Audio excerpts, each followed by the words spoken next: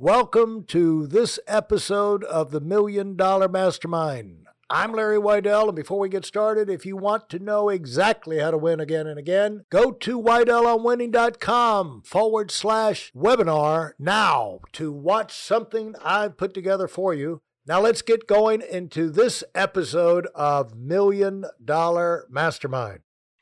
I'm here this afternoon with Anthony Franco. Anthony is a serial entrepreneur, and he just got through telling me he's had 5 startups so far. He's 4 years into this one. He's the founder of MC Squares, a dry erase whiteboard tile business. And, they've gone through a lot of the startup steps that you go through, but one thing significant, they were on Shark Tank in season 11, 2019, got $300,000 for 25%. And he's been through that education. Their sales are up over 2 million, 600% increase from first quarter 2019 to first quarter of 2020. And, before the bottom dropped out with COVID. So lot of experience. He's an advisor in different areas. He's a mentor, and he's actually founded 7 successful companies, and he's been in that founder and president role for 10 years. He's learned a lot about winning, folks, and it's exciting to have him on. So, Anthony, thanks so much for spending time with us today. Thanks for having me. Anthony, when you, what are you most proud about this particular startup and what's happening there? Usually it's you can have a lot of kids, but it's your newest baby that you're most proud of, it seems. So tell us what you're proud of that's about this one. Yeah, well, so my other companies that I've founded and exited were all tech startups, and in this company, I wanted to build something where we actually built physical products, and so we make really simple products, simple to understand, reusable dry erase sticky notes are easy for people to understand, but the way we make them is quite advanced. We have an advanced manufacturing facility that we started ourselves and have learned how to make products on our own. So even though the company feels simple from the outside, it's a pretty interesting engineering feat what we've been able to accomplish on the inside. And what to people like me who are not in manufacturing, have no clue the difficulties. I do remember Elon Musk recently talking about going through 10 years of manufacturing hell to get to where he is today. I'm sure that would resonate more with you than it would a person like me. What are some of the challenges you run into in that? Well, so it's a lot like, so let me talk about the differences between software. So today, if you build a piece of software and you make a mistake, you can change a line of code and it instantly is deployed across your entire user base. So a website, for example, I can make a change right now and you would see that change on your computer monitor right away. Where in physical product development, if you make a mistake, it's not like all your customers get the benefit of the fix. You have to reship out product or sell more, and in order for people to get the benefit of that change. So, certainly nowhere near as complex as making lithium ion batteries like Elon Musk does, or self-driving cars, but I can certainly empathize with the difficulty it must be to do what he's doing. He's literally changing the world with tech and doing it with physical products, and yeah, the complexity for what he's doing is astronomical. But for us, it's, it's learning how to make something that hasn't been made before and doing it in a scalable way it's complicated. And there's nobody, you couldn't outsource this. I mean, how quick did you realize I'm not going to be able to outsource this? I've got not only come up with the idea, I've got to figure out how to make it. Yeah, well, I mean, we could have outsourced it, wanted to have a lot more connective tissue to the manufacturing process ourselves. So I'm a product guy. I design and build products, and so having the ability, you're getting your hands dirty in the manufacturing process means you can make products better. And so outsourcing it just wasn't a thing that I wanted to do. I wanted to be closer to the manufacturing process, closer to the design iteration process. And I'm really glad we did. So, but learning how to do it was, I got laughed out of a lot of outsourced companies before we started manufacturing ourselves, because we wanted to do things that they just had never done before. So we had to cobble some machinery together and put some automation and code that in order for it to work the way we wanted it to. And how many people are we talking about with we?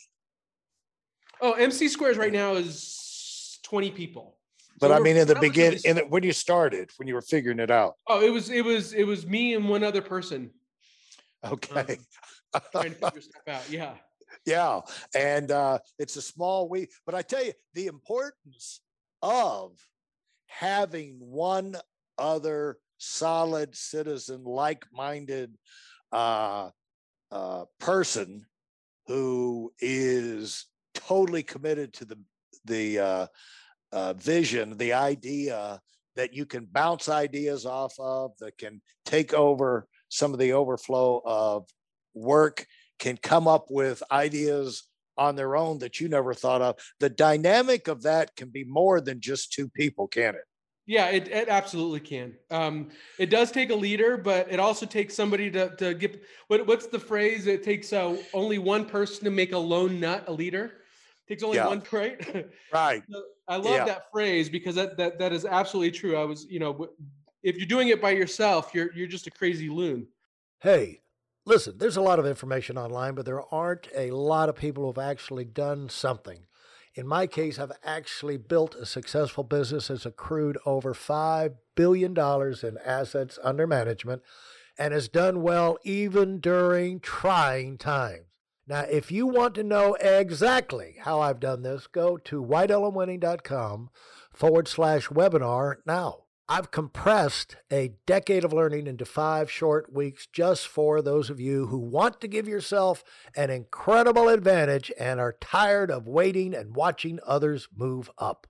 How did you get started in this inventing entrepreneur mode? Where did that come from? It was actually what I was fascinated by was advanced manufacturing techniques. So again, I have a tech background. I used to be a software developer, and I really was fascinated by how manufacturing is changing, and so I started by purchasing a very expensive. In my last exit, I was able to afford a toy, and the toy I decided to buy was a very nice 3D printer, so I could learn how to manufacture stuff digitally, and so that was the gift to myself, is to learn something new.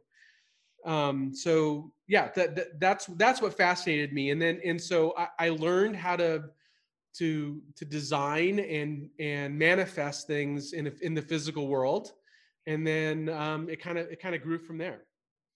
What? How much does a 3D printer cost?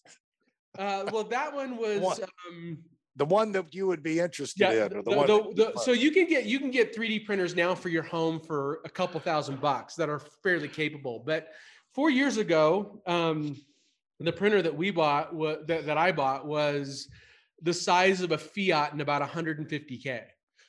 Aha. But then the potential for all kind of madness was huge, I guess. Yeah, I didn't go to college, so I viewed it as my college education.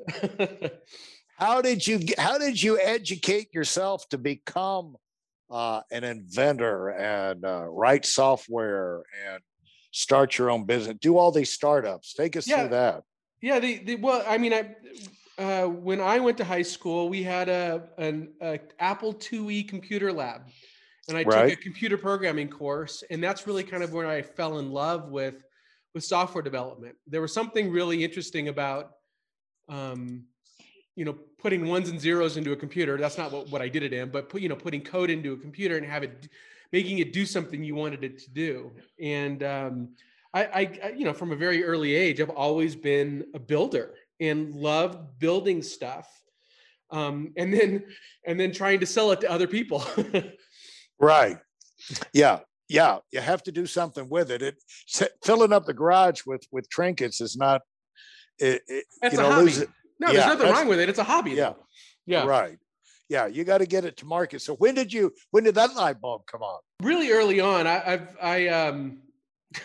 my very first business was I bought a large format printer and started creating T-shirt designs and screen printing materials for a T-shirt company that was printing T-shirts for Mexican radio stations out in LA. So very early on, I was putting my computer and graphics knowledge to work and just doing little odd jobs here and there for people that couldn't do it. And you had to have been a problem child. I mean, I've got visions of all kind of madness that you must have gotten into. What was the first thing you did to make money? The first thing I worked at a car wash. The first thing I ever did to make money is I worked at the local car wash. Worked in the restaurant industry for quite a while, trying to find my way, and computers were just a hobby. And then my first business was taking my computer knowledge and creating silk screen stuff for Mexican radio stations. And then from there, I started applying my high school taught computer programming into building software for smaller companies, and then kind of grew from there. What did you learn from those initial work experiences that kind of informed what you wound up looking for next and evaluating people and positions? I think what I learned is I suck as an employee. I'm a terrible employee. And so what I figured out is that I had, in order for me to earn a living, I had to have myself as my boss. Otherwise I wasn't going to be able to hold a job. You learned that you suck as an employee, and I'm sure the people you work for were the ones that made that very clear to you. Yeah. I was not the best employee. I always wanted to figure out why things were done a certain way, and I just couldn't do it because I was told to do it that way. I wanted to figure out why. I wanted to look under the hood. I wanted to improve the processes. And if you're managing a restaurant and you have a server that wants to figure out why you're doing something, you don't want them to dig that deep into it. You just want them to do it the way it's supposed to be done, or that it was designed in the employee manual. So yeah, I learned very early on. I need to break other things to figure out how they work, so I can get out of bed in the morning. Yeah, the thing is that appears to be what Mark Cuban did from an early age. He refers to the only job he could get is working in a computer store as like a glad hander. People would walk in and he'd find out what they were looking for, and he would take them over to different parts of the store. But in the meantime, he'd ask questions on both ends, for the people who were servicing them, and he just kind of found out everything that was possible to know about the computer business from the retail side, and he parlayed that into his next position. Everywhere he went, he was asking questions like what your talking about here. There's a lot to be found that can be found out just simply by learning and having an instinct that you develop about asking the right questions, because everything can be improved. Yeah, I think, I know quite a few entrepreneurs, and the defining trait of the successful ones that I have is this overwhelming sense of discontentment. So not being happy with the way the world is, or not accepting the way things are, even to the extent of going into a restaurant and picking apart how they do things, or not being able to enjoy a meal because they could have constructed the menu differently, or that the wait staff isn't moving in an efficient way. Like those things that might drive other people insane thinking about all the time. It's just kind of a natural state of being for us. So that wanting to improve or knowing things can be better, I wouldn't recommend it for everybody, but it is a common thing that I see in other entrepreneurs. If you enjoyed what you've heard and are dead serious about finding out for yourself exactly how this works